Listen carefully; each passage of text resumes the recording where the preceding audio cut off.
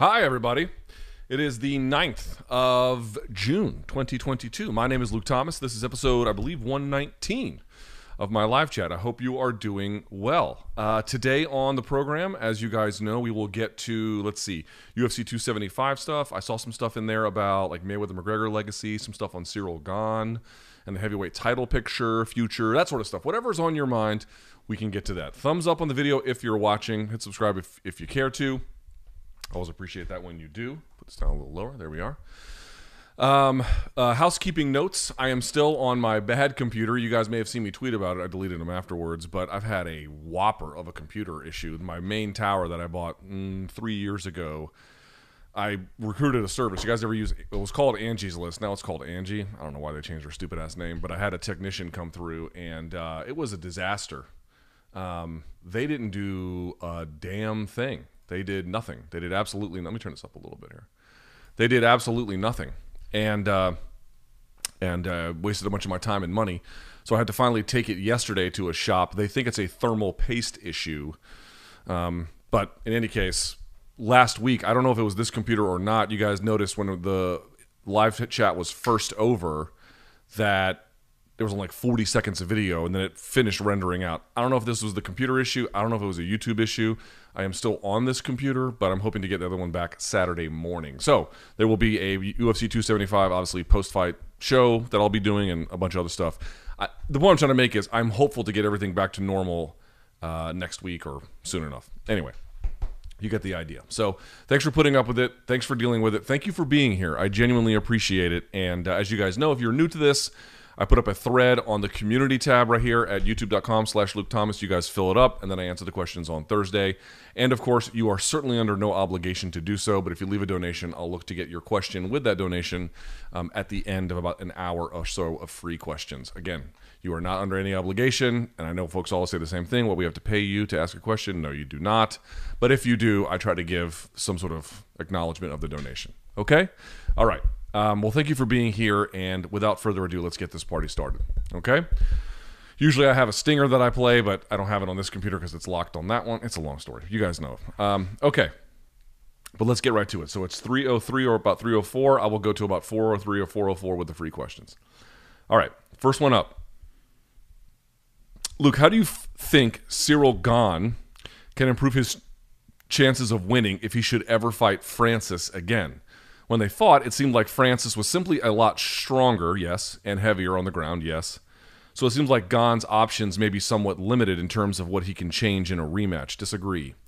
Also, if Francis and Dana got something worked out, do you see Aspinall or anyone else being able to beat him anytime soon? Now, when you say him, do you mean Francis or do you mean Gane? I hope your rough patch is over, man. It is not. Yesterday was a horrible fucking day in my life. A truly, truly no good, awful day. When it rains, it pours, folks. When it rains, it fucking pours, does it not? I'm just trying to put on a happy face and get through it, to be quite honest with you. So, not looking for any sympathy. Everyone's got troubles. I'm sure many of you have worse, but yesterday, and it's been bad for a while. What can you do? It's life, bro. All right. To answer the question, thank you for the generous sentiment, but to answer the question, okay. Your question was, Francis seemed stronger and heavier on the ground. All too true. Seems like Gane's options may be somewhat limited. Totally disagree.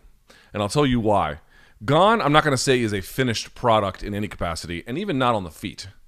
But if you look at his stand-up game, it is, especially relative to his ground game, and I would say relative to the rest of his peers, frankly, at heavyweight, it is very sophisticated.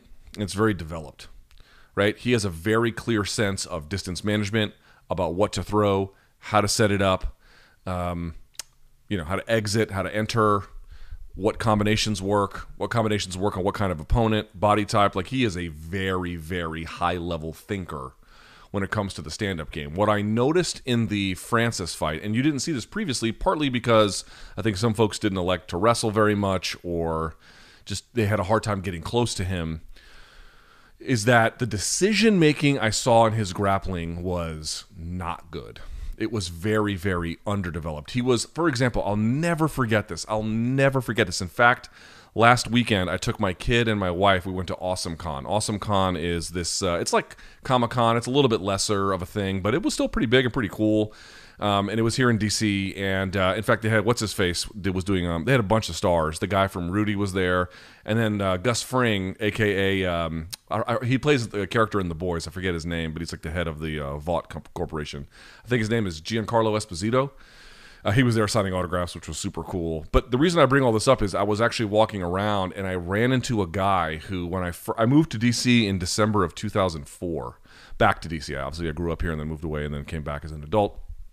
And when I first started training at Lloyd Irvin's back in 2005, this is one of my original training partners. He actually has his own school now, and his name is Jason. So shouts to Jason if he sees this. Great guy, strong as a fucking ox. Just a nightmare to train with, but he's a great training partner and he's a great guy. And I remember I was training with him. And it wasn't Lloyd, but it was one of his lieutenants at the time. It was a black belt named Paul. And I remember Paul, we were doing guard passing drills, and I remember that I decided not to pass Jason's guard, and I sat for an ankle lock. And I remember he was like, Paul came over to me and was like, no, not going to happen, not going to let you do it, blah, blah, blah. And the way he explained it was, yes, if you get to a high enough level, there may be a situation where if someone has their feet elevated, you could grab it and go for some kind of a lock. This is especially true if you can apply the lock quickly. This is especially true if you can apply the lock with, for example, without compromising position. Right, because I sat to go to the ankle lock. A lot of times you see, like, for example, like Victor Estima, what he'll do is there's something called the Estima lock, which can work in the gi as well. You're allowed to do it. He would stand over guys and not necessarily drop his like to his rear end to go for it. And so what Paul basically told me at the time, and this was like one of the most impactful lessons, he was like, you need to learn, and this was very obviously early on in my training, but he was like, you need to learn how to pass guard first, and then you can worry about all that ankle lock stuff. What did you notice that he did when there was one time where Francis had his feet up in the air? He grabbed the ankle and sat. You know, he sat before he had locked it up. He sat there by surrendering position, right? Or at least the bare minimum making it 50-50 in that sense. Not the 50-50 guard, but a 50-50 proposition. Like that to me, the instant I saw that, my brain went all the way back to Camp Springs, Maryland in 2005, and there's Paul in my face telling me, no, sir. Dude, that is low-level thinking about grappling. And it's not because we think that Ciryl isn't smart. Cyryl's stand-up is extraordinarily intelligent, and I think his overall game speaks to that. But it turns out to me that his game is very lopsided. In fact, you can go to like the Dontel Mays fight and you see something similar. That opponent wasn't able to make him pay, but Francis was able to make him pay. There were decisions that he was making in that tells me his ground game is very, at least at the time he fought Francis, very underdeveloped. Very underdeveloped, which means he has a lot of room to improve in his overall calculus about what to go for, when to go for it, what opponents it's going to work on, how to switch off and chain attacks together. Dude, if someone has their feet up in the air and you're not a foot lock expert and you grab it and you sit to your guard, dude, that's not high level grappling. It's not.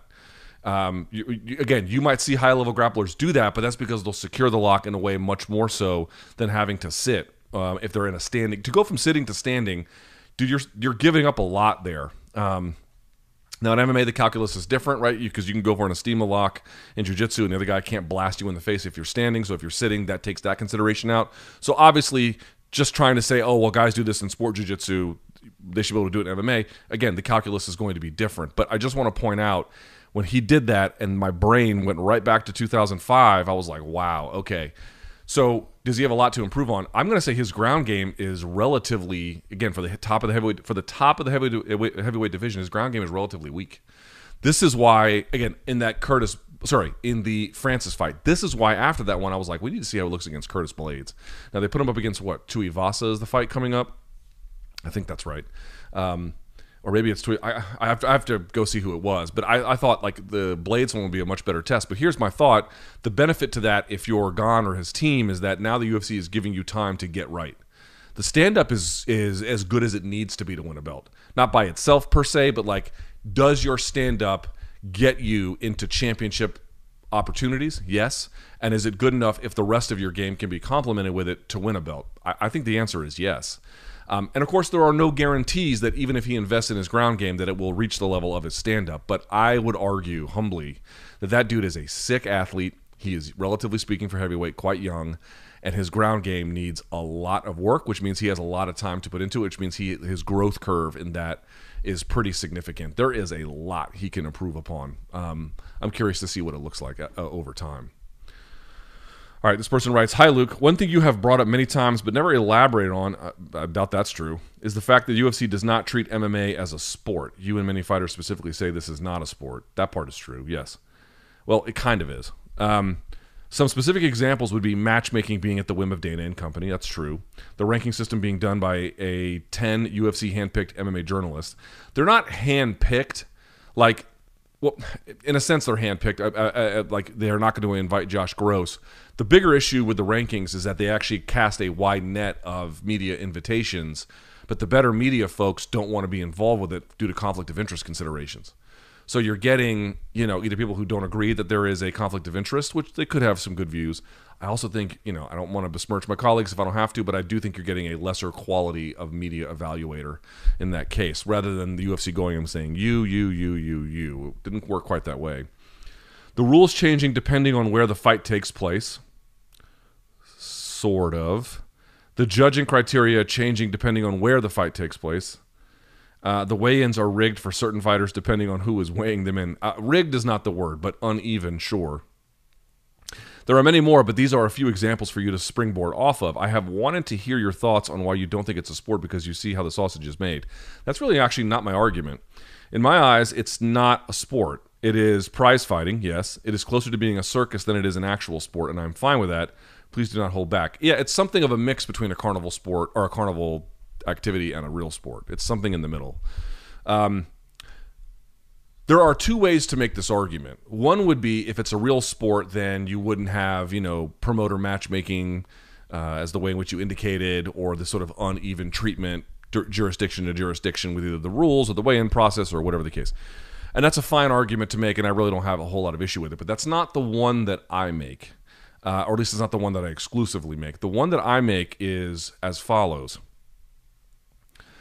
If you just, and you can look at the history of how we got to this position from its early UFC 1 days, fighting is something that exists throughout not merely the human race, but the animal kingdom. And it exists for all kinds of evolutionary reasons: territorial control, mating rights, food procurement, you name it. It's got a ton of biological and interspecies and intraspecies function. What we have done is taken that process, because humans also exact violence on one another, and we have tried to defang it a little bit from its more negative consequences. So we've taken out weapons, you can't hair pull, you can't eye gouge, and we've recruited athletes to do it, and then we've sort of systematized a process to it. Now, if you do that enough, I guess on some level it kind of becomes a sport. But baseball is not something that naturally occurs in nature. Football is not something that naturally occurs in nature. Soccer is not something that naturally occurs in nature. Now, of course, you might respond with saying, yes, but there is play that is a clear function of not just humans, but, again, inside the animal kingdom. All too true. But they have taken that nature of play and then turned that into a game they could create to play inside of it.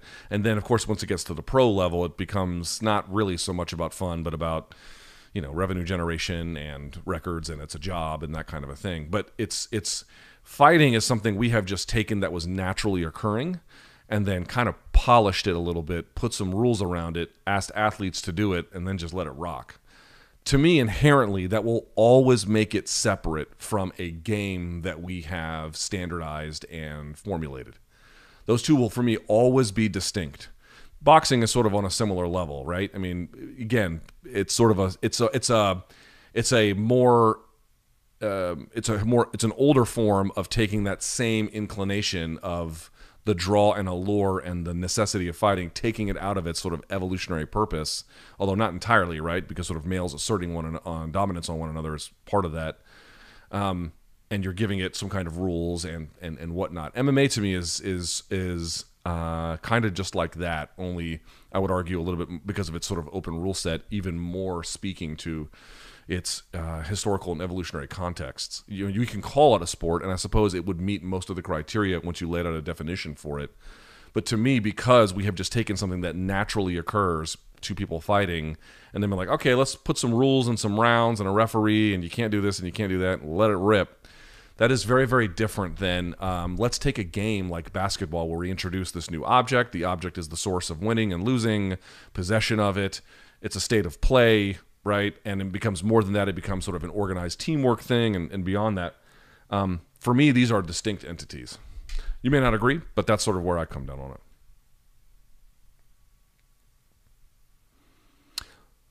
Luke, what do you think about the UFC hardly ever promoting fighters? Is the, quote, glass ceiling there to control the fighters and never let them get too much fame and gain leverage to be competitive in the fighter-free market? I don't know what you mean by never promoting them or hardly ever. I'm not sure what you mean by that. I mean, I got to tell you, like, fighters... let me think about this for a second. Because in the post-Ultimate Fighter boom, this was a little bit different maybe. But I would say now, yeah, the UFC probably as a promotional entity doesn't do maybe as much as you might imagine, but I would actually argue they do more than you think. First of all, like, that's a small example, those countdown videos that come out, every Sunday. That's promotion. Other videos that they put on their YouTube channel, that's promotion. Stuff on social, that's promotion. Ticking out ad buys in various newspapers or billboards in Times Square or whatever it needs to be for a local market, that is promotion. Setting up media opportunities, which they do consistently, that's promotion. It's actually not true that the UFC doesn't promote. Now, maybe they don't promote in a way that is visible enough to you, and so that could be a criticism that their promotion is lacking or not as good as it could be. But from a machine standard and an effort, and plus Dana White does the media rounds and lots of folks do, and then they've got all their, like, the various people in the brass that occasionally do it. They've got fighters who's on, like, DC's retired as a commentator, he does it. Laura Sanko does it. Like, there's actually a fair amount of promotion. How effective and good it is, and could it be better in certain respects? Fair enough, but I don't think it's really fair to say they don't hardly promote. And the other consideration is here, they partnered with ESPN. Like, when you were partnering with Spike TV back in the day, that was quite valuable for them at that moment in time. But just think about all the ESPN shows and how the UFC can essentially farm out promotional responsibility to them. Put them on Get Up. Put them on First Take, which they do on occasion. Put them on various shows. DC and RC have a show. Chael has a show. I don't know if it's still running based on his legal issues, but you get the idea. Like, there's a lot of that going on as well. So while that's not directly the UFC machine sort of organizing it, it's a coordinated effort in general to promote, yes, MMA and things beyond just UFC, but it's a lot of heavy-handed UFC content. So question 2, what would you think of a Nick Diaz versus Matt Brown fight? Love it. I think that's a much more appropriate fight. I would favor Matt Brown to win, but it's pretty competitive probably.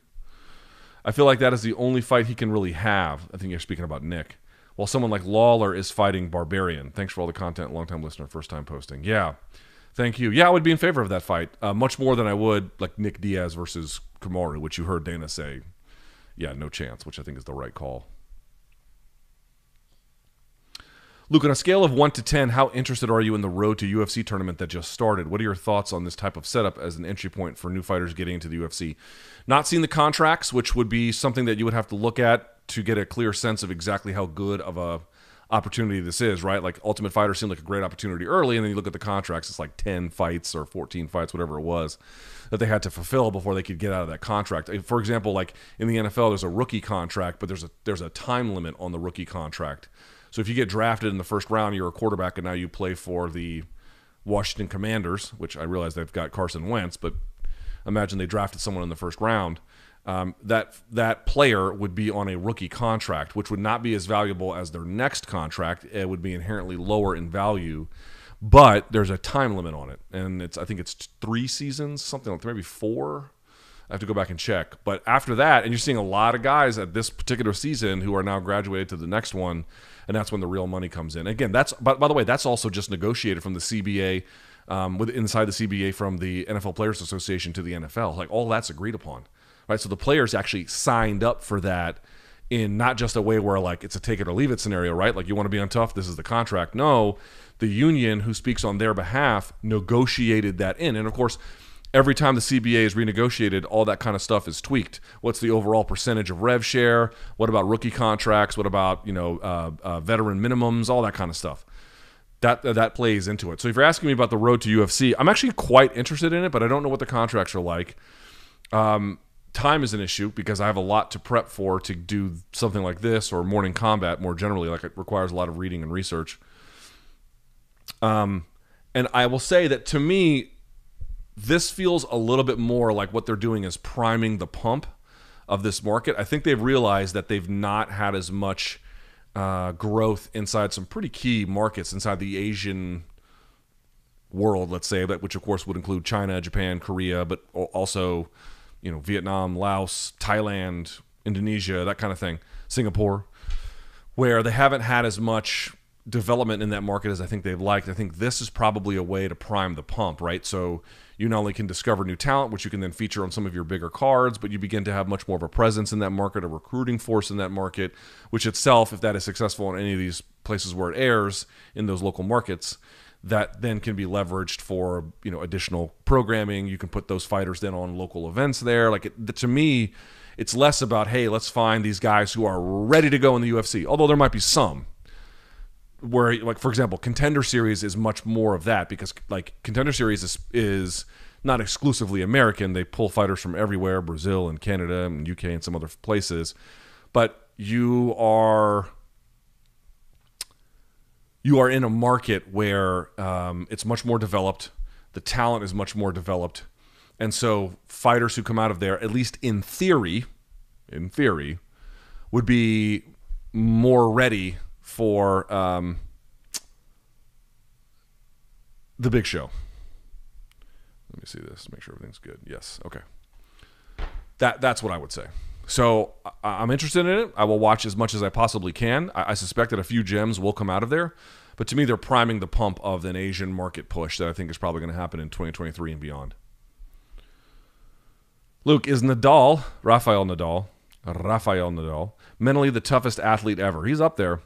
Can you think of any athlete that can rival him? Maybe Cristiano Ronaldo. The thing is, like, I always struggle with this because the reality is to play tennis at an extremely high level and to do it over the course of like 5 sets where the game can go hours at a time. And, every single battle is tooth and nail and you have to have your focus on for an extraordinarily long period of time. That is remarkable. That is truly remarkable. You can like tennis or not, dude. That's not easy what they do. That is extremely difficult, to say nothing of the ability to develop tennis skills to even play in a tournament like that. And then to win it multiple times, which he's done 14 times, right? He's won the French Open, I think, right? Something like that. Amazing. He's an amazing guy. But like at the same time, that's not that is an extraordinary level of difficulty, but it's a different kind of difficulty than what, for example, Darren Elkins has had to push through, where people are cutting him open and beating the ever-living dog shit out of him, and he just finds a way to like block all that out and then get back to the winning column. Like that's I don't know how you want to categorize that, because one is like a very urgent moment of extreme pain, suffering, fatigue, and mental pressure that is a little bit different than playing at a very high level without your body being attacked in that way, but you have to have a real clear mental focus. It would require someone who's like a sports scientist to more perfectly articulate those differences. But to be clear, like, could someone like Darren Elkins participate in a sport in the way that Nadal has and win? Probably not. Like, even if he had the same tennis skills, like that level of mental acuity is so exceedingly rare. Conversely, do I think Rafael Nadal, if he had taken up MMA, could have the same wherewithal to deal with those difficult circumstances in the way that Darren Elkins could? No, probably not. It's sort of asking like a question like, who's a better athlete, the sprinter or the lifter? Well, they're doing different things. They're doing different things. There's not one type of athleticism. You can get someone who is so good at athletics that they can do a wide array of things. But when you get like a marathon runner, the very best marathon runner versus the very best, Olympic weightlifter like Lasha Talahadze or something, there's just different body types, different realities, different kinds of focus that they have to have. Each impressive in their own right, but not the same.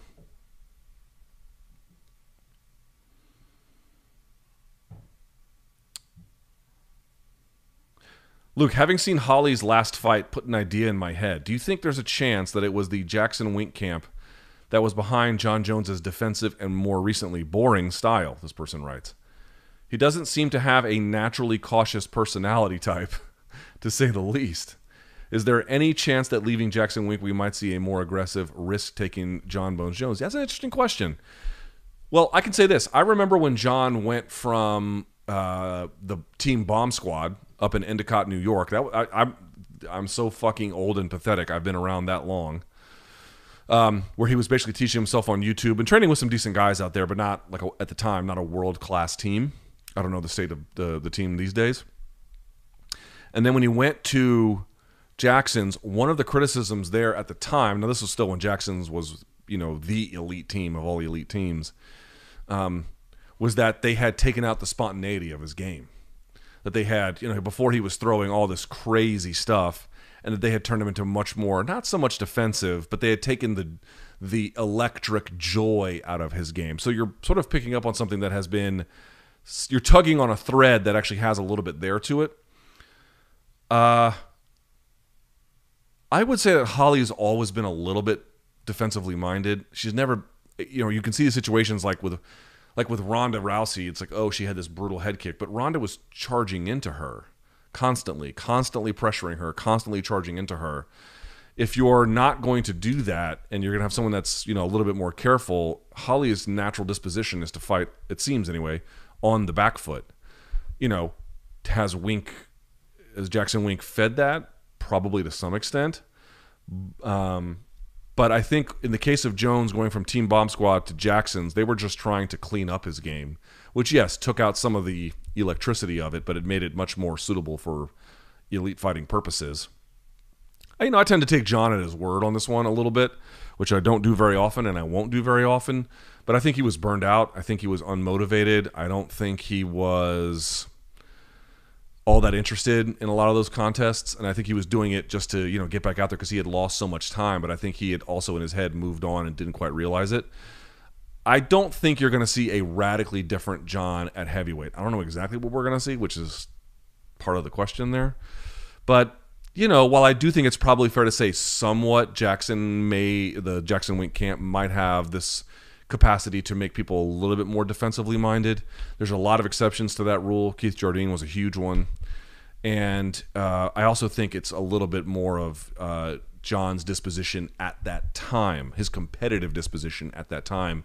Because you're speaking to the fact this guy takes crazy risks. Yes, and again, that was his natural inclination when he first started. But just having you don't want your style to betray who you are, right? There has to be a connectivity to it. But you also don't want your style to indulge who you are. Because who you are might be great for certain things, it might be bad for other ones. Everyone's got, I'm not very patient, right? My wife complains about it fairly regularly. I'm not very patient. I would need a style that did not accommodate that. I would need a style that was maybe a little bit faster paced, a little bit of action oriented, but not one where I get to indulge my lack of patience. That's actually indulging a character flaw, probably to an extent. Luke, I just became a dad on Sunday. Congratulations, my friend. You are not going to sleep for a while. And I was wondering at what point becoming a father really sent your drive to succeed into overdrive. My daughter is only 4 years old, and I feel ready to run through walls. It will only grow, actually. It will only grow. I would actually say that I didn't really begin to feel like I was just overcome with all these weird emotions. I don't know how to explain my stomach when my baby was born. It was part graduating from high school joy, part nausea, part my head was spinning. I mean, I was just overcome with emotion, and there's no clear way to describe it. That settled down, and then they don't really tell you this, but when you first have a kid, dude, your job for well, this is true for the entirety of their life in some ways, but especially when they're like, when you just have one, all you're trying to do is keep that baby alive. You know what I mean? Change the diapers, make sure it's clean, feed it, make sure it gets the sleep it needs, and then the day just kind of repeats itself. I would say that, like, when it really began to dawn on me was when, and I've said this before, you don't realize the layers of personhood, all the little things that have to come together to make a fully developed human. And I don't mean like going from fetus to birth. I mean like once after birth happens, how do you take that little baby and then turn it into a functioning, if not an adult, a fully functioning human? You just take for granted all the little steps that's required. I think there was this accumulation maybe around the 3-month mark. And don't get me wrong, I love my daughter from the moment she was born, but at the 3-month mark, there's a certain kind of spark that they have where they begin to pay attention to things and grab and pull and look at you. And it was only when there's like this moment where you begin to realize the enormity of the task and like the depth of the love that you really began, for me, that really began. And a lot of fathers, by the way, struggle about this. I had someone tell me that some fathers don't immediately connect to their kids, son or daughter, and that they shouldn't feel bad about it. Like, it takes a time. I immediately connected, but I can definitely say that at that 3 to 4 month mark, especially at the 6-month mark, it goes exponentially higher. Like the level of attachment and, the way in which you think about your place in the world. Hi, Luke. I often find journalists criticizing sport athletes and sport organizations for their involvement in Saudi and Middle Eastern-backed events. But surely more criticism should be laid at Western governments who supply weapons to these countries and make trade deals with these countries. Yeah, of course. It seems the public and media outlets always try holding sporting athletes to a higher standard than their own governments. Well, you got to ask what you want out of this. I saw Glenn Greenwald was tweeting about this. I don't usually outrageously disagree with him, but I outrageously disagreed with him here, which was he was like, it's shocking to watch Western media not say anything about their governments and then to go out and lambast these players. Not that he was excusing the players per se, but that it was a mistreatment of where the actual problem lay. But dude, it's like, what do you want us to do? If you work for the Golf Digest, are you supposed to be weighing in on the U.S.'s involvement in Saudi Arabia as, the normal editorial purview of what you do? I mean, that sounds fucking insane. Would you guys like me? I mean, I realize this chat's a little bit different, but like, would you like me to spend time on MK, top of the show, getting to the fact that, wow, the U.S. Not led, but essentially sponsored blockade of Yemen that Saudi Arabia is doing is really a poor thing. Would you like me to spend time doing that on MK?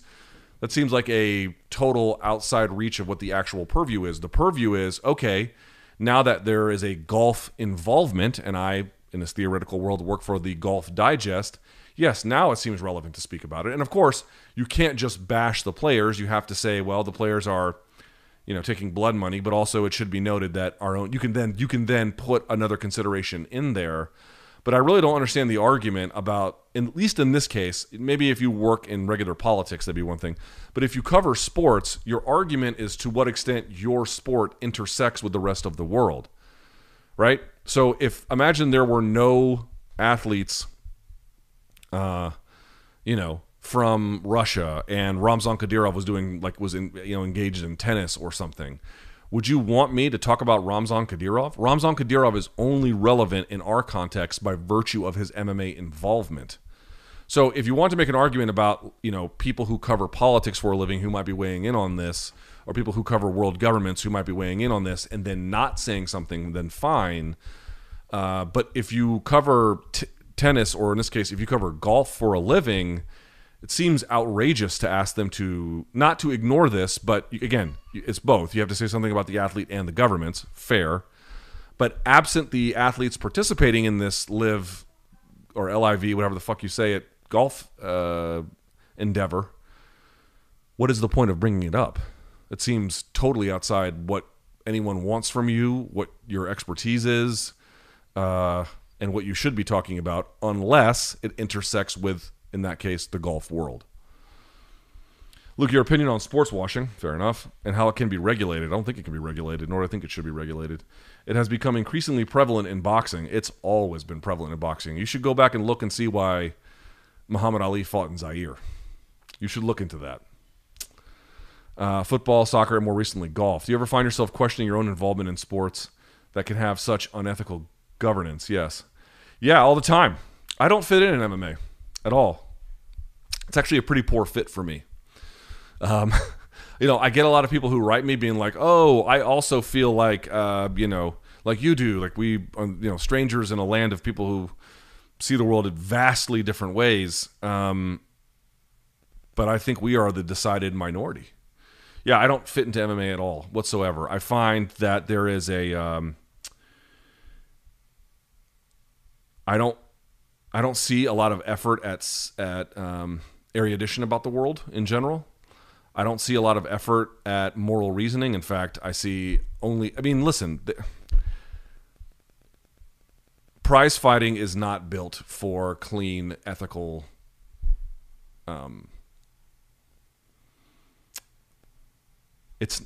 it can't be.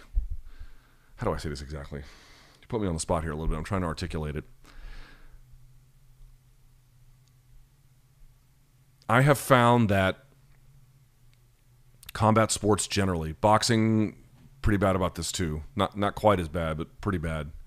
Or it's been worse long term, but not as bad these days. But again, still pretty bad. These are sports that are populated with people, and I'm not just speaking about the athletes, but everyone in it, including media, including people like me too. It is populated by people who I don't think have given a great deal of thought to anything other than themselves and their occupation. I don't really believe that they care a whole lot. Again, this is generalizing. I'm sure you will find a lot of examples where that's not true. But I think the general tenor that I have seen over time is these are not like people who have a great deal of awareness about the rest of the world, and even if they did, they just really don't care. And I think those kinds of people are in general attracted more to fight sports for a lot of reasons, not least of which is, dude, fighting is a violent and vicious thing. And if you really deeply care about, like if you really thought that humans exacting trauma on the way that they do in each other in fight sports was a problem, you probably would not watch fight sports. You probably might have grander ethical considerations. I tend to think that, to the extent you can clean it up and you can put rules and you can regulate it, that it's better that society lets things like this happen.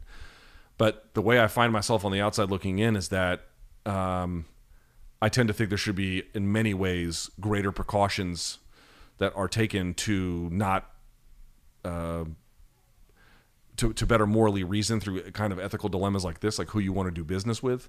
To me, it's not really, I'm going to keep saying this, I don't think in general MMA, not just UFC, but in general MMA does a very good job at attracting people who just aren't white males, to be totally honest with you. I don't think that there's much of an effort beyond like, oh, we should develop in other countries. Yes, but like, I'm going to keep saying it. I've been to numerous boxing events that were majority Latino or majority black.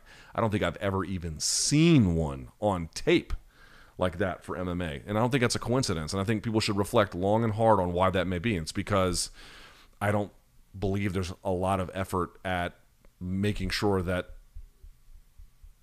this industry cares about them, to be quite candid. Like even when they go to Brazil, it's the audience is vast majority white. Like, why would that be?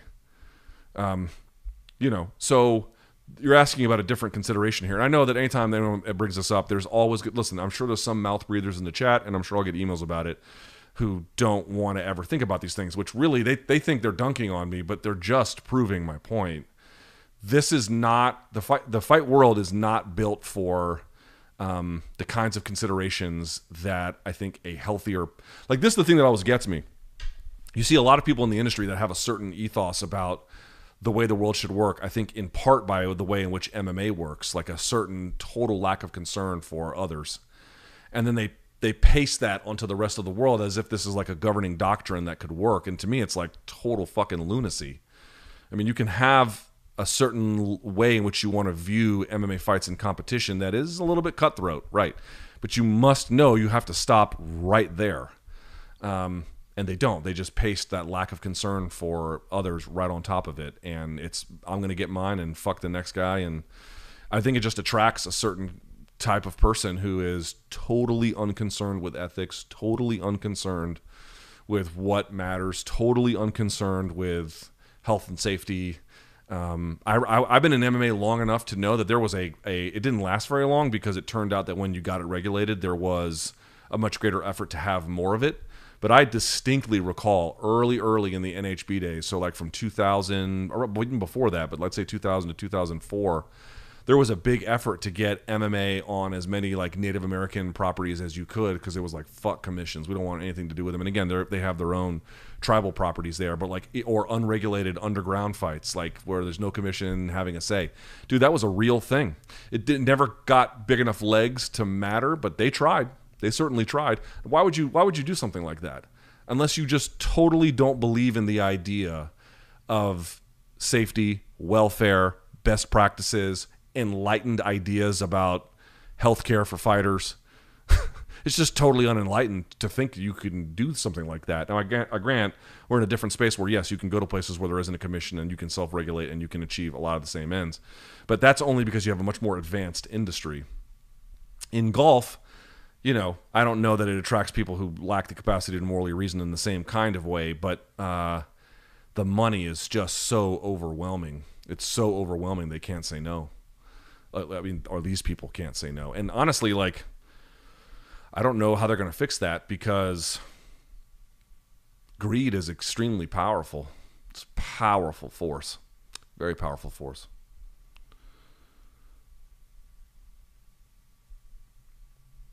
Luke, do you think Kambosos will really get the rematch, and is it even worth seeing? He will get the rematch because it's in his contract.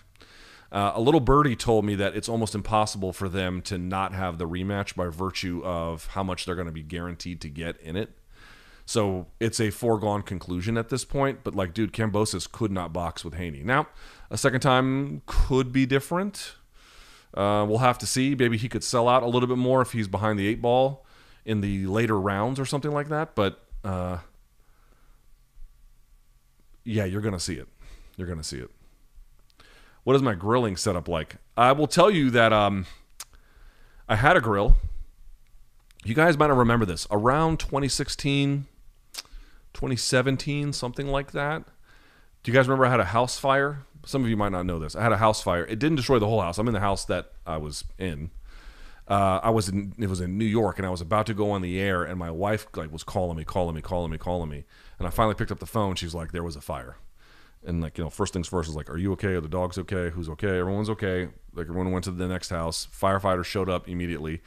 I have a fence where I have a giant sliding door on tracks that we custom built. and all you have to do is put your hand on top of it's locked. If it's unlocked, all you have to do, and it was unlocked at the time, all you have to do is put your hand on it and it just slides over because it's on wheels. I guess the fire department didn't realize that, and they sawed the bitch in half. And all of my deck was burned. My garage underneath was burned. And the back half of the house was burned. I have my insurance through USAA, and so they covered it. I bring all this up to say one of the casualties of the fire was my grill got taken away. It was a propane grill. What was this person asking? Do you grill with propane? Yeah, I prefer charcoal. But I was grilling with propane at the time. But I don't have one now. I never bought another one after that. I guess I should have, but I didn't. So there's my grilling setup. It doesn't really exist. Luke, I've been watching a lot of your dissected videos, and I love them, especially the ones on Khabib. How come you haven't done one on John Jones? I would love to see a video on him as a fighter, similar to the video you made on Shavkat Rakhmonov. Because he's been inactive for the most part. Like, again, you go back to 2017 to whatever it was when John didn't want to answer my question.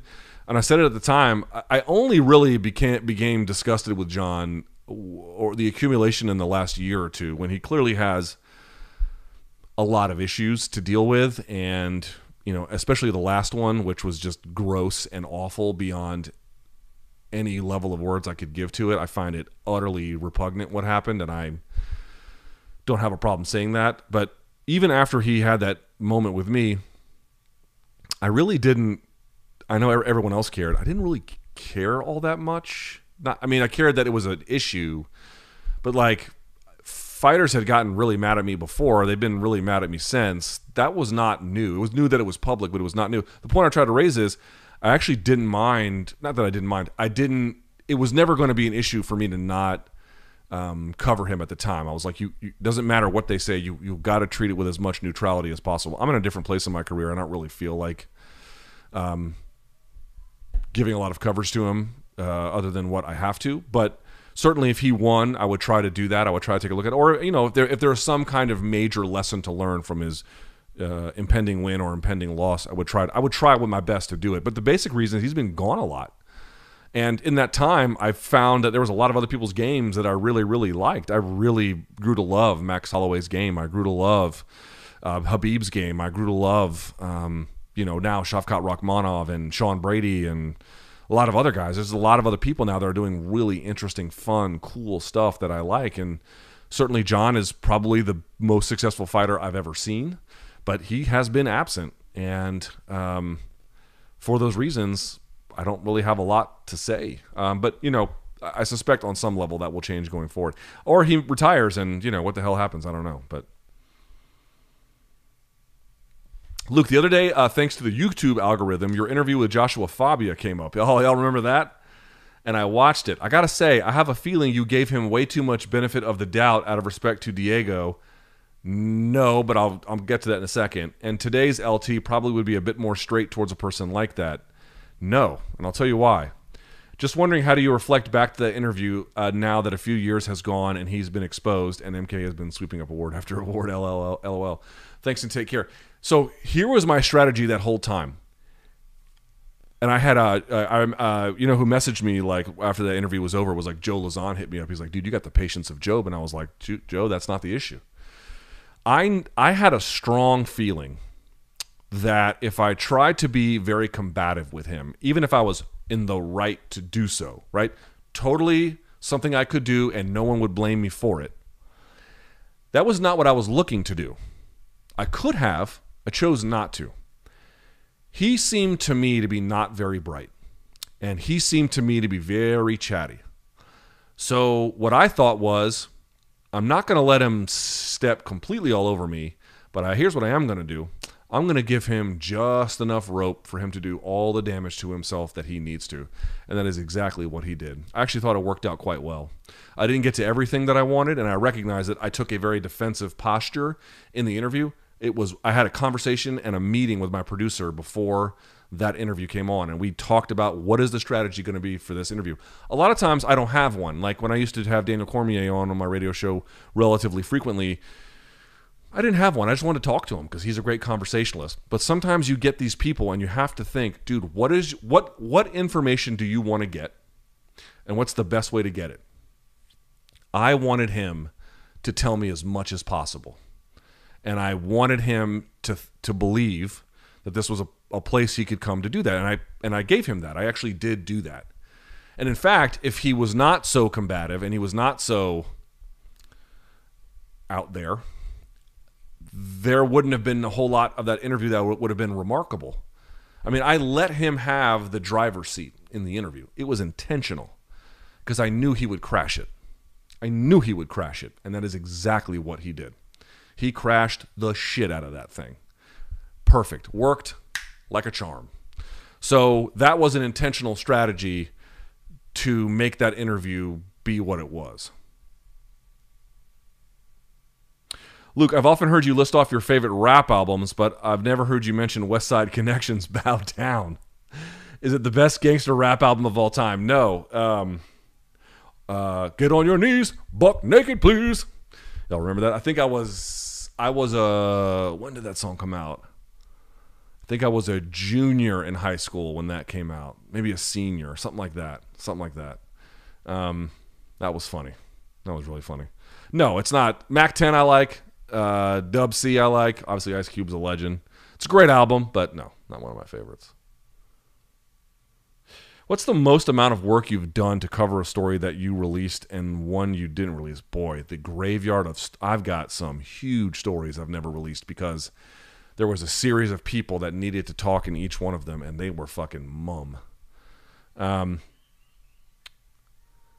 Most amount of work you've done to cover a story. I don't know, man. I've spoken to like 20 people for a story before. Not all of that made print. Some of that was just for research. Actually, a lot of that was for research. Maybe not quite 20. I think more like maybe closer to 15 or 16, something like that. But I've had a few stories.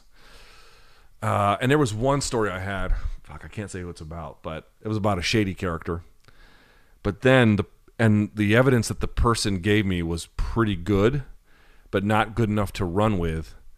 And then the person who gave me the information turned out to be, if not equally shady enough where I didn't know what I could trust from them anymore. And so I couldn't run it. I've had a few of those. I've always been curious about the back-end production for the episodes and was wondering, when you create topics, do you and BC discuss when talking points or specific responses you'll have before filming an episode? No need to reveal too much. Yeah, this is easy. So Sundays, I make the rundown. I write the rundown with topics, questions, all the various points we'd like to hit. It's a rough draft. I send it to BC. He looks over it. He makes adjustments that he wants or believes are in order. We have a back and forth about it. We come to an agreement, and I send it out to the team. On Tuesday, my producer puts together a shell. He does a lot of the heavy lifting. I tend to fill in some of the details. That's Wednesday's show. Repeat that process for Friday, except switch me out for BC. So BC and the producer have this sort of back and forth. I fill in a couple of details, like what BC does on Sundays for me. And then so BC runs most of the editorial direction on Wednesdays, and I run it for Wednesdays, or for Fridays, excuse me, and I run it for Wednesdays and Sundays. I will tell you that we've had conversations where we actually want to break that up a little bit, where I would do the Sunday rundown, or let's say Monday rundown. My producer would do Wednesdays and then all by himself, and then BC would do all of Fridays. But the way it works now is, because you got to remember, I know BC jokes about it, but I did have the producer credits initially. I know it's a joke, but it was a real thing. So for a time anyway. So remember, MK used to be just once a week on Mondays. So we just got in the habit of me running it out, firing it off, him editing it, going back and forth, and boom. And then we never really developed a formal process, but that was how it goes for Wednesdays and Thursdays. Now, for other stuff like resume review or pregame or whatever, there's a completely different process depending on who's hosting, and it's a little bit different from there. In honor of Glover Fight Week, who is the baddest man on the planet above the age of 40? Outside of Glover, some suggestions. Oleinik, Overeem, and recently retired Daniel Cormier. Yeah, Cormier's up there. Did y'all see Jerome LeBanner, age 50? Winning MMA fights with takedowns, no less. Jerome LeBanner, and I'm saying his name like a total asshole because I'm not French, but he'll be 50, I think, in December. He made his kickboxing debut in 1992. Ladies and gentlemen, in 1992, I was 11 or 12. Me. I'm like old man fucking River over here, and I was in elementary or maybe middle school at that point. Think about that. And my man just a week or two ago is out there hitting double legs at age 50. That's pretty great. That man gives me some hope.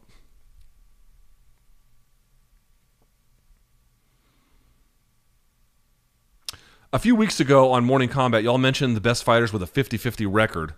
Where does Kevin Randleman, who was 17-16, land in that category? Does that change anything about his record being closer to 500 than BJ Penn, who was 16-14-2? A little bit. The difference would be that BJ started in a very early era too, but then kind of continued well past that into a more modern era, and so got caught up in more modern style of matchmaking, modern style of the routine of accepting fights, and on the level of that, you got to think of Randleman's. This is not quite true, but you should think of Randleman's resume as a little bit akin to early era women's fights. You ever seen a woman pioneer, not Megumi Fujii, but maybe somebody else? You'll look at it and they'll be 10-7. You're like, that's not the most distinguished record, but they may have been, in the case of women, they may have been fighting way outside their weight class or whatever. Kevin probably took on a lot of fights inadvisably at the end of his run. When he was in Strikeforce, he was totally past it. There was a lot that went into that. But he also competed in a totally different era as well. And, it just wasn't as systematized and clean a process back then. And so because it wasn't as systematized and clean, you get a lot of these jumbled results in that way.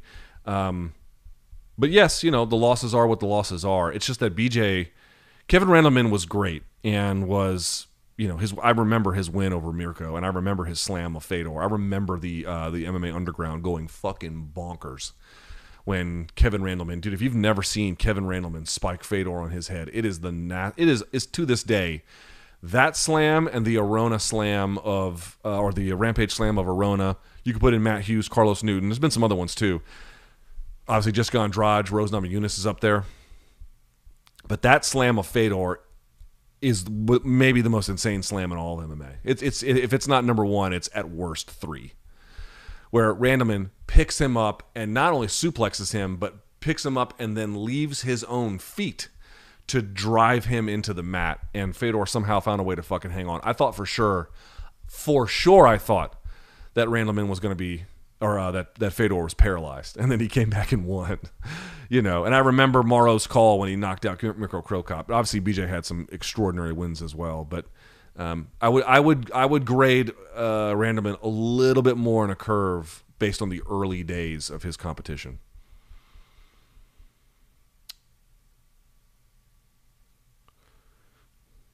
Thoughts on Madrid versus Liverpool match, and will you be watching the World Cup later this year?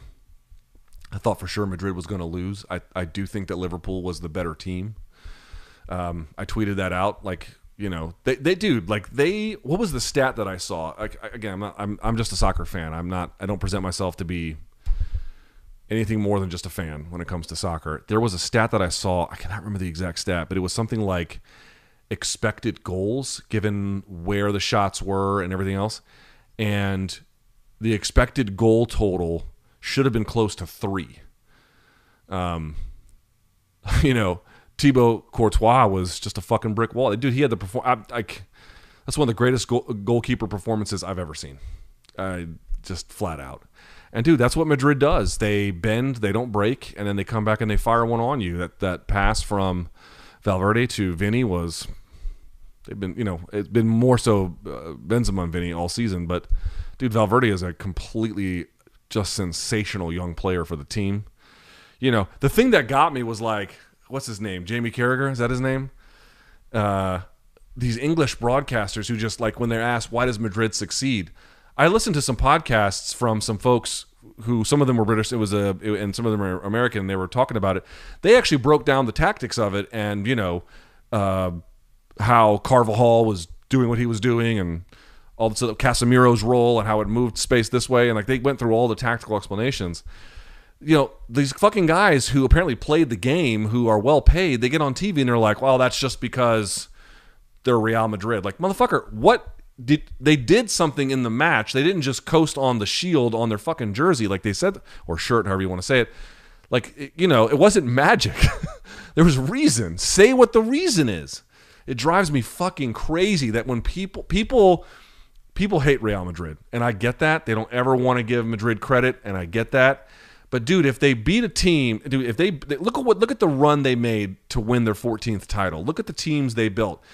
Yes, and in particular, the abnormality of the comeback win in the semis was kind of crazy. But in the game in the finals, you can pinpoint what happened. They got outrageously good goalkeeper who had the performance of his life. I think that explains the vast majority of it in many cases. But they had a series of tactical choices that they made in defensive overloads that they were looking for that kept them in the game. And dude, when they are pushing downhill with a guy like Vinny who can run his fucking ass off and create space, magic happens, dude. They do that all the time. So this shit it's the Real Madrid, it's the ghost of Real Madrid, it's just what Madrid does. That's not saying, you're not saying anything. You're literally saying nothing. That shit drives me crazy. But listen, who played better the majority of that game? Fucking Liverpool played better the majority of that game. It's just Madrid often finds ways to win despite being outplayed for long stretches. That's the key to the Madrid success in many ways. They kind of absorb. It's a bit of a rope-a-dope style. They kind of absorb what the best has to offer, and if they let their guard down a little bit, which they tend to do over time, and again, there's certain defensive overloads that they were making, then you get chewed up. that's how they win.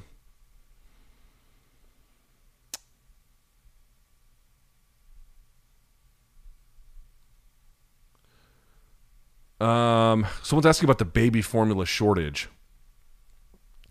I do think there is some blame. I candidly, I'm so lucky that I should have paid more attention to it because, I just got out of the stage. Well, I've been out of the stage for a while where my kid doesn't have formula, but, I lived through the formula stage for a long time. My wife breastfed until about 6 months, and then after that, it was formula only. Terrible. The biggest thing that I could take away from it is, like, dude, y'all are not going to get me to say nice things about Biden. Like, you may not like that I say negative things about DeSantis or Trump, fine, but you will be hard pressed to find that moment where, like, oh, he was saying nice things about Biden. The guy is incompetent, and I do not like him. I don't trust him to do a great job. There's probably some things he's done better than others, fine, but I don't like him. I don't like him at all. I don't like the Democratic Party. Chuck Schumer with his fucking glasses down to here. I mean, this guy is an absolute disaster for anybody who cares about similarly aligned politics. And even then, I don't even know if I have that with him anymore. You're not going to get me to say nice things about him. I don't find him to be particularly competent. I don't like the administration. I don't like two-thirds, 75% of the things that they've done. I detest it. And I don't like him. And, I think that they're going to get their asses kicked in November, and he's probably going to be a one-term president, and he probably should be. But that doesn't mean I think that Trump is somehow a superb alternative. If anything, I think he's probably worse. But, would you like me to say, like, I think the issue was the FDA wouldn't allow formula from Europe for no really good reason. Yeah, that's a pretty fair criticism to make, I would imagine. And also, like, they've not done a good job. Inflation is a complicated thing, but they do bear some responsibility for it, particularly with the way in which the Fed handled it. But yeah, like, if you don't like the things I say about the right-wing guys, fine. But I'm telling you, I get labels like, oh, he's like a Democrat to the core. Like, no, I hate the Democratic Party, and I can't stand Joe Biden, and I don't like him. You've mentioned that you don't have a good work-life balance. What do you find yourself giving up to do your work schedule? Fun? I don't have a lot of fun. I know the saying, all work and no play makes Jack a dull boy, but the thing I used to do was, I would just spend all day on the computer, and I would watch videos all day and read all day and make phone calls and blah, blah, blah. And now, my daughter basically needs someone to look after her from 5 o'clock on. And, my wife can't do it all the time because my wife's a corporate event planner. She travels too. And so, and I need those weekends. Like, she knows that, like, for example, there's UFC 275 this weekend. I need that time to go work on it. But, like, there has to be a trade. So, I would like to be in a situation where I could make enough money where my wife didn't have to work, but that's not the reality for me right now. So, so I have to just cut out, like, I'm not going to make my daughter suffer. Like, that's not going to happen. I'm not going to make her just sit on an iPad while I fuck off on the internet. I'm not doing that. So at 5, I kind of have to turn back into a pumpkin, and then, around 8 or 9 or whatever, as she finally falls asleep, she goes to bed around 7:30 or so. And then I just work until I go to sleep, and then I get up and I do it all over again. That's it. I don't have a lot of time for myself. I've seen my friends about once every couple of months. And you got to be like, oh, I don't want to live that way. Okay, then you don't have to. Like, I'm not telling anyone this is an enviable thing, but I'm trying to keep my job. I'm trying to stay competitive. You have to work at it. It's not going to happen automatically. All right, I'll end on this one before we get to the paid questions. Luke, it's got 14 likes. A recent poll found that 4 in 10 Republicans, I would like to see this cited, for that mass shootings are, quote, unfortunately something we have to accept as part of a free society, end quote, seemingly corroborating your points from a previous chat. Regardless of how utterly reprehensible, as you would put it, that is, where do we go from here as a country with such vastly different moral compasses, especially considering issues like abortion and gun control, once again being at the forefront of the, the thing. I tend to think that what we're going to get, people think, oh, is there going to be a civil war? No, I don't think so. I mean, I don't even know how that would work. That seems like a little bit dramatic. But what I have heard from political scientists that I have read over the years is that a genuine caution that they have, or at least a concern, is that dude, like, look at both parties today in Congress. They don't do much legislating. They don't solve problems anymore. Right? And then you could make this argument in either direction, and you know you can. You can say whatever you want about your preferences. You know what I'm saying is true. It is a lot of posturing on social media. It is a lot of pandering because of our primary system to the most hardcore of the bases, particularly on the right-wing side and how they do it. But that's not exclusively true. It's certainly true on the left as well in certain ways. These are actors designed to carry out cultural grievances on behalf of the people that they got elected by. They do very little governing. They do very little problem solving. They do very little addressing of our problems. All of our major problems have been problems for quite some time, like our supply chain problems. Yes, it was exacerbated by a current set of conditions, but that has been a weak point that went unaddressed for a very long time. That's part of a neoliberal scam on top of it. But gun violence didn't start with Uvalde, or you sort of name the ongoing issue that, or name the large issue that a lot of folks care about. These are not, in large part, new problems. These are homelessness, for example, in major cities in certain ways has gotten worse by virtue of skyrocketing rent prices, among other considerations. But homelessness is not new to big cities. It's not new to Washington, D.C. It's not new to Chicago. It's not new to New York. It's not new to, you name it. It's not new. They've just done nothing about it. They've done nothing about it. Now, part of this, I've said this before, like, one thing America did really well post World War II was there was this massive, and again, obviously post stock market crash of 1929, massive infrastructure development projects that were really fixing highways and building roads and all other kinds of ways to facilitate commerce in terms of shipping lanes and whatnot. America used to build things. And now there are so many laws and regulations. And I've said this before, in the blue cities, dude, blue cities rent, who can you blame for that? You can, dude, in Washington, D.C., it's nearly 100% left-wing people here. Nearly. I think Hillary Clinton won with 96% of the vote. You can't blame Republicans for any failed projects they wanted to build a Purple Line metro. Now, that involves a lot of other states and considerations, but who are you going to blame for high prices here? Who are you going to blame? You have no one to blame except the left. That is the only people who have ever been in control since I've been born around here. That's it. That's all you can blame. And so we have these people, these NIMBY folks, I've talked about this before, that is like the old folks in Palo Alto, for example, who don't want anything other than their single-family homes with their yards to be protected so they can lower density and keep their prices high, because we've sort of told the world that home ownership is the most important thing. That's the only way to accumulate wealth for long-term concerns. And so the point I bring up all this is to say is they don't do a lot of governing at all anymore at virtually any level. It's a lot of just weird social media posturing and cultural warrior grievances. Now, to the question you raise, I don't know if this poll is true. You are telling me this without citing it. So without that citation, I don't know what to make of it. Let's assume for the sake of argument that what you're saying is true. If it is true, I will tell you that I've had thoughts about leaving the country, to be perfectly honest with you. Now, not in some kind of if Trump wins, I'm moving to Canada. I don't even know where I would go, to be honest with you. But there are between 4 and 500 million guns in America. The problem is already here. The toothpaste is out of the tube. You're not going to run that back. In order to meaningfully address that, you would have to have massive gun control measures exerted over a long period of time, which would require the political and constituent will to do that, of which there is none. Let me be very clear about this. Nothing is going to happen for Uvalde. And by the way, that's not just true with gun control. There is no federal plan to put armor on schools. And by the way, what are you going to do when kids play outside? You're going to put a fucking 4-sided Berlin Wall around them so they can't get hit?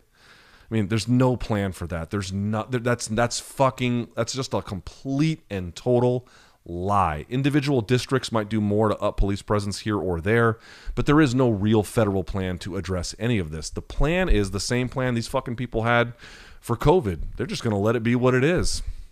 They're not really interested in solving problems. They're not interested in introducing policy interventions to address societal issues. They're just going to let it be what it is. So I'm going to tell you what's going to happen, which is what I've picked up on from political scientists that I've been reading in the last year or two, which is ultimately the government will just grow increasingly unable to address the needs, and it will grow increasingly sclerotic and incapable of doing things. And I can tell you, I've been to places like that. I will tell you, like, you know, my wife's country is wonderful, Colombia. They don't do shit really to address a lot of their problems. Now, they have a different situation because their economy is underdeveloped. So to the extent that and it's been one of the more successful economies in the last 10 years or so by virtue of some policies that they have introduced. But I've been in places where the government just can't do much and doesn't do much. It's not an enviable place to be, and it is where we are headed. It is where we are inexorably headed. We are headed there without a shadow of a doubt. So what I would tell you is get ready. No one is interested in governing. We have passed a series of laws already that makes engaging in any kind of meaningful change difficult. There is the way which we set up primaries makes addressing the needs of anyone except the hardcores of individual parties inaccessible. And we're fucked. We're fucked. So that's what's going to happen. I hope you have a nice jar full of thoughts and prayers, because that's the reason politicians only tell you that when something uniquely terrible happens. They don't have the capacity or the will to do anything else. I suppose if there was another 9/11, you might see another ramp up of the security state in that way. Maybe that would be true. But ramping up of the security state since 9/11 has been a complete disaster for this country as well. So welcome to your new reality. All right. Let's see what you guys have for paid questions, and then we will call it a day. Oops, wrong one. I hate to be a bummer, but that's what it is.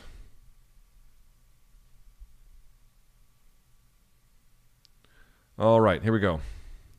Every UFC Unfiltered, Paul and Chiesa can't keep Conor's name out of their mouths.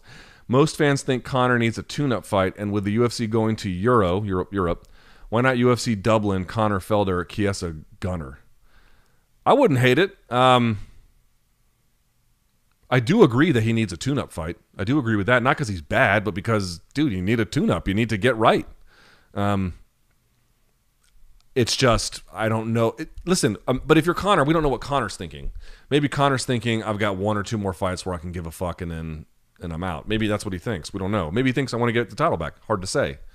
But if he is thinking of his career as, I got a few more of these and I'm done, then, you know, maybe there's no real point to this.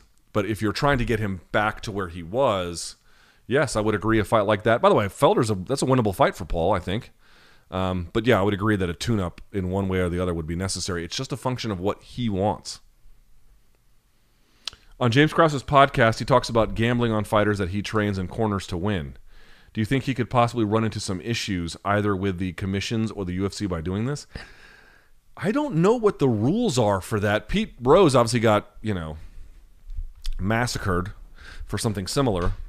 But in baseball, which has this religiosity attack. You ever seen old baseball fans talk about baseball? It's the most annoying shit on earth. They talk, you ever seen Field of Dreams? What a jack-off fest to baseball, if ever there was one. They treat baseball like it's got this religious reverence to it and it's America's game. It's a fucking okay game. I like baseball. It's fine. It ain't that great. All right? Please, lighten up with the tones of, we need to have a priest bless the field and, I'm eating and drinking the body of Christ before games, that kind. It's ridiculous the level that Americans talk about the sanctity of the game. Get the fuck out of here with this. Anyway, the thing is, the incentives to win in MMA are so strong that betting on a guy losing would be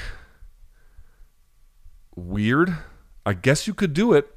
Dude, I really don't know. I honestly, this is a real blind spot. I need to make a note of this. I actually don't know what the answer is with this kind of stuff. I do agree you get to a real dicey place, but the consequences of losing, I think, are so strong that it would keep most of this activity away. But imagine the fighters all of a sudden do get a union or Ali Act or whatever, and they're making a lot of money guaranteed either way, what happens then? I don't know. It gets a little... MK should add a picks segment. Even if you complain the whole time, I need help losing money. Thanks for the content. Yeah, you would lose money with my picks. I don't present them to be quite good. That's funny, though. Is there an argument to be made that 145 actually has the best top 5 in the UFC? Bantam and light are more stacked, but with the likes of Volk, Max, two all-time greats, Ortega, Yair, and you list Ortega twice. You go Volk, Max, Ortega, Yair, and Ortega. I would still say Bantam is a little bit more, but I agree. Like the top heaviness of featherweight is remarkable. What do you think is the ideal amount of sparring for up-and-coming fighters who are looking for longevity and a good career? That is up to their coach. I would say minimal, but that's a much more difficult question for the coach. Curious of what you think of the Obi-Wan show on Disney+. After the 4th episode, which came out yesterday, I'm not sure Disney will ever make something outside of Mandalorian that is outside the range of bad to meh. I saw the first 2 episodes and I thought it was shit. I thought it was pure shit. Now, I'm going to try and follow up. I did not think Moon Knight was bad. I told you guys this before. I didn't think it was bad. I just kind of got lost in like ancient Egyptian lore as like a thing I need to buy into. But I just thought Obi-Wan was boring and shitty. I agree Mandalorian's been great. I've loved The Mandalorian. And you guys know I think Boba Fett is the most overrated fucking loser ever. It's like the guy, they had to make a show for him to catch some W's because all he ever did was take L's in the movies. Couldn't fight for shit, couldn't do anything. But the first 2 episodes I found, I tell you what I did. I watched the first 3 episodes of season 3 of The Boys. Holy fuck. Have y'all seen The Boys? I know most of you probably have. If you haven't and you're like, oh, I'm superheroed out. Perfect. Got just the movie or the series for you. What a great show that is. The Boys, 2 thumbs up. Prime Fedor versus Prime Stipe. Who wins? Ooh. Stipe could win with the wrestling, but Fedor's speed and explosiveness was remarkable. I might say Prime Fedor, but that's certainly debatable. On the promoting fighter subject, the last time I remember seeing some really well-made promotion was on Jack Hermanson and Sean Strickland. Yes, there might be something uneven to it, but I think if you just looked at all of the assets that they produce for a given event or a given fighter over time, it would be considerable. Certainly, I'll be honest, if there's an organization you can blast for not promoting their fighters, it's actually Bellator. I don't think they put in, this is my personal opinion, I don't think they put in much of an effort. Not a very successful one. Who is the biggest name in the UFC that Jake Paul could beat at boxing? For me, Lawler, Nick Diaz, but who about their current prime? Oh, I mean, they got some old dogs in there that he could win. Like, who's the biggest name? Let's see him against Tommy Fury. I mean, obviously the Diaz names would probably be the biggest ones. If he could, let's see how he looks against Tommy Fury. But yes, Diaz would be the answer there. If you had to pick one fighter, MMA media member, and someone behind the scenes in MMA, i.e. Dana, Mick, Sean, Scott, but they had to do it through a lie detector test, who are you choosing? You mean like for an interview? I would pick Dana. Win or lose UFC 275, would Jan Blachowicz versus Jiri Prochazka make good sense to come next? Yeah, well, no. I mean, oh, I see. So if Jiri loses, you could make it, and then if Jiri becomes champion, you could just make it under different considerations, I suppose. What do you think would be matchup style? What do you think of the matchup stylistically? Who would you favor? Jan's got a good chin, checks kicks really well. He can wrestle a little bit. I might favor. We need to see him against. Here's the thing: what does the Glover fight hinge on? The Glover fight hinges on, as long as that fight is on the feet. I'm not saying Glover can't or won't win, but I wouldn't favor it. I would favor over time Prochazka to win because he takes a lot of punishment, but so far he's got an iron chin, and that open, loose style gives way to and makes room for his finishing instincts. So on the feet, it's his fight to lose. Conversely, on the ground, my hunch, and this is the part that's unclear, is that it's Glover's fight to lose by virtue of his great takedown abilities, and obviously we know he's got good ground and pound. He hunts for the back. He can pass guard. There's a lot he can do there. And there is an open question about exactly how good Prochazka's ground game is. We've seen flashes of it. It's not been brilliant, but who knows how it exists today. Assuming Glover shows us that those concerns we had about Prochazka's ground game are real, then I would say I would favor Jan. If, on the other hand, he can't really get it or can't make much use of it, I would probably switch my pick. I think it hinges on that. Luke, huge fan and fellow DC native. Well, hello there. Would you ever consider arranging a meet and greet for MK and LT fans from the DMV? We could do one when BC comes down here. BC's going to visit down here soon, in like a week or two, and we're going to hang out. We could do one then. We are working on something for International Fight Week. I don't have anything to announce just yet, but we're working on something. So if you're going to be out there, we're going to have something. It's weird, man. I used to never get recognized in DC, even when I was on like Spike TV's and MMA Uncensored Live. And it happens almost every time I leave the house now. It's crazy. And that one has caught me by surprise, very much by surprise. Good question. Luke, are you going to a white guy or a black guy for that fresh cut? That boy looked good. A Latino guy. Diego's his name. He's good. I sent the Camp Scoville seasoning to the P.O. Box. Yes. I'm going to get it probably today. What day is it? Thursday. I'm probably going to get it tomorrow or Saturday. I'm going to pick it up. So thank you for your patience. I genuinely appreciate it. I'm going to get it. I'm going to try it. I will give you reviews. I'll give you guys some pub as well. Thanks, Luke. Sorry for the confusion. Oh, and you put in my DMs on Instagram. I'll have to take a look. I will do it. Camp Scoville has sent me stuff. I've been putting it off because I've just been really, really busy. I will get to it. I will go. Thank you for sending it. I'm going to try it. I hope you're having a better week than last. I definitely am not, but I appreciate the sentiment. Have you seen the French film A Prophet? I have not. If not, I strongly recommend it. Okay, I will add that to the list. Thoughts on MVP versus Mike Perry in BKFC?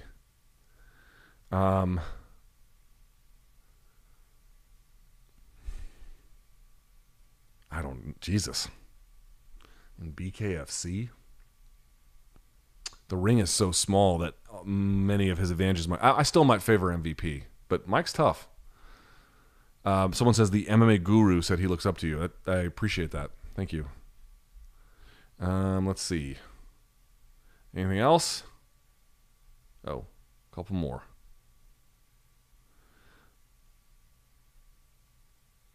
Money doesn't solve problems, but sometimes it helps. Yeah, I still have to pay the rent on the office. That my lease is up in there. August is the last month I have to pay. I really am using all the money from that to pay that off, and then I'm going to be done with it. But I tried. It didn't work. I've said this before. Getting an office was the right idea. Getting that office was the wrong idea.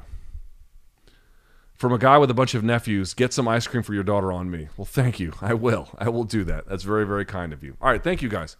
Very, very nice of you. I appreciate it. Now, one more note. Remember, last week I ended this and it was like 40 seconds long and it was a disaster. Give it some time. If the YouTube fuckery happens, it should be okay. Either way, I can download this and then put it for clean upload on podcast. Okay, should have my computer back by Saturday. Reminder, there'll be a post-fight show live on the Morning Combat channel as soon as that's over. I also have a video up today talking about Tim Kennedy's appearance on the MMA Hour with Ariel Helwani. You should check that out because I think it's pretty important to talk about some of those things that he mentioned. And yeah, I appreciate everyone who left a donation. Appreciate anyone who left a question. Appreciate anyone who watched or listens to the podcast. I take none of you for granted. And you guys, you make my week every week. So thank you so much. I appreciate it. I'll talk to you next time. And until then, stay frosty.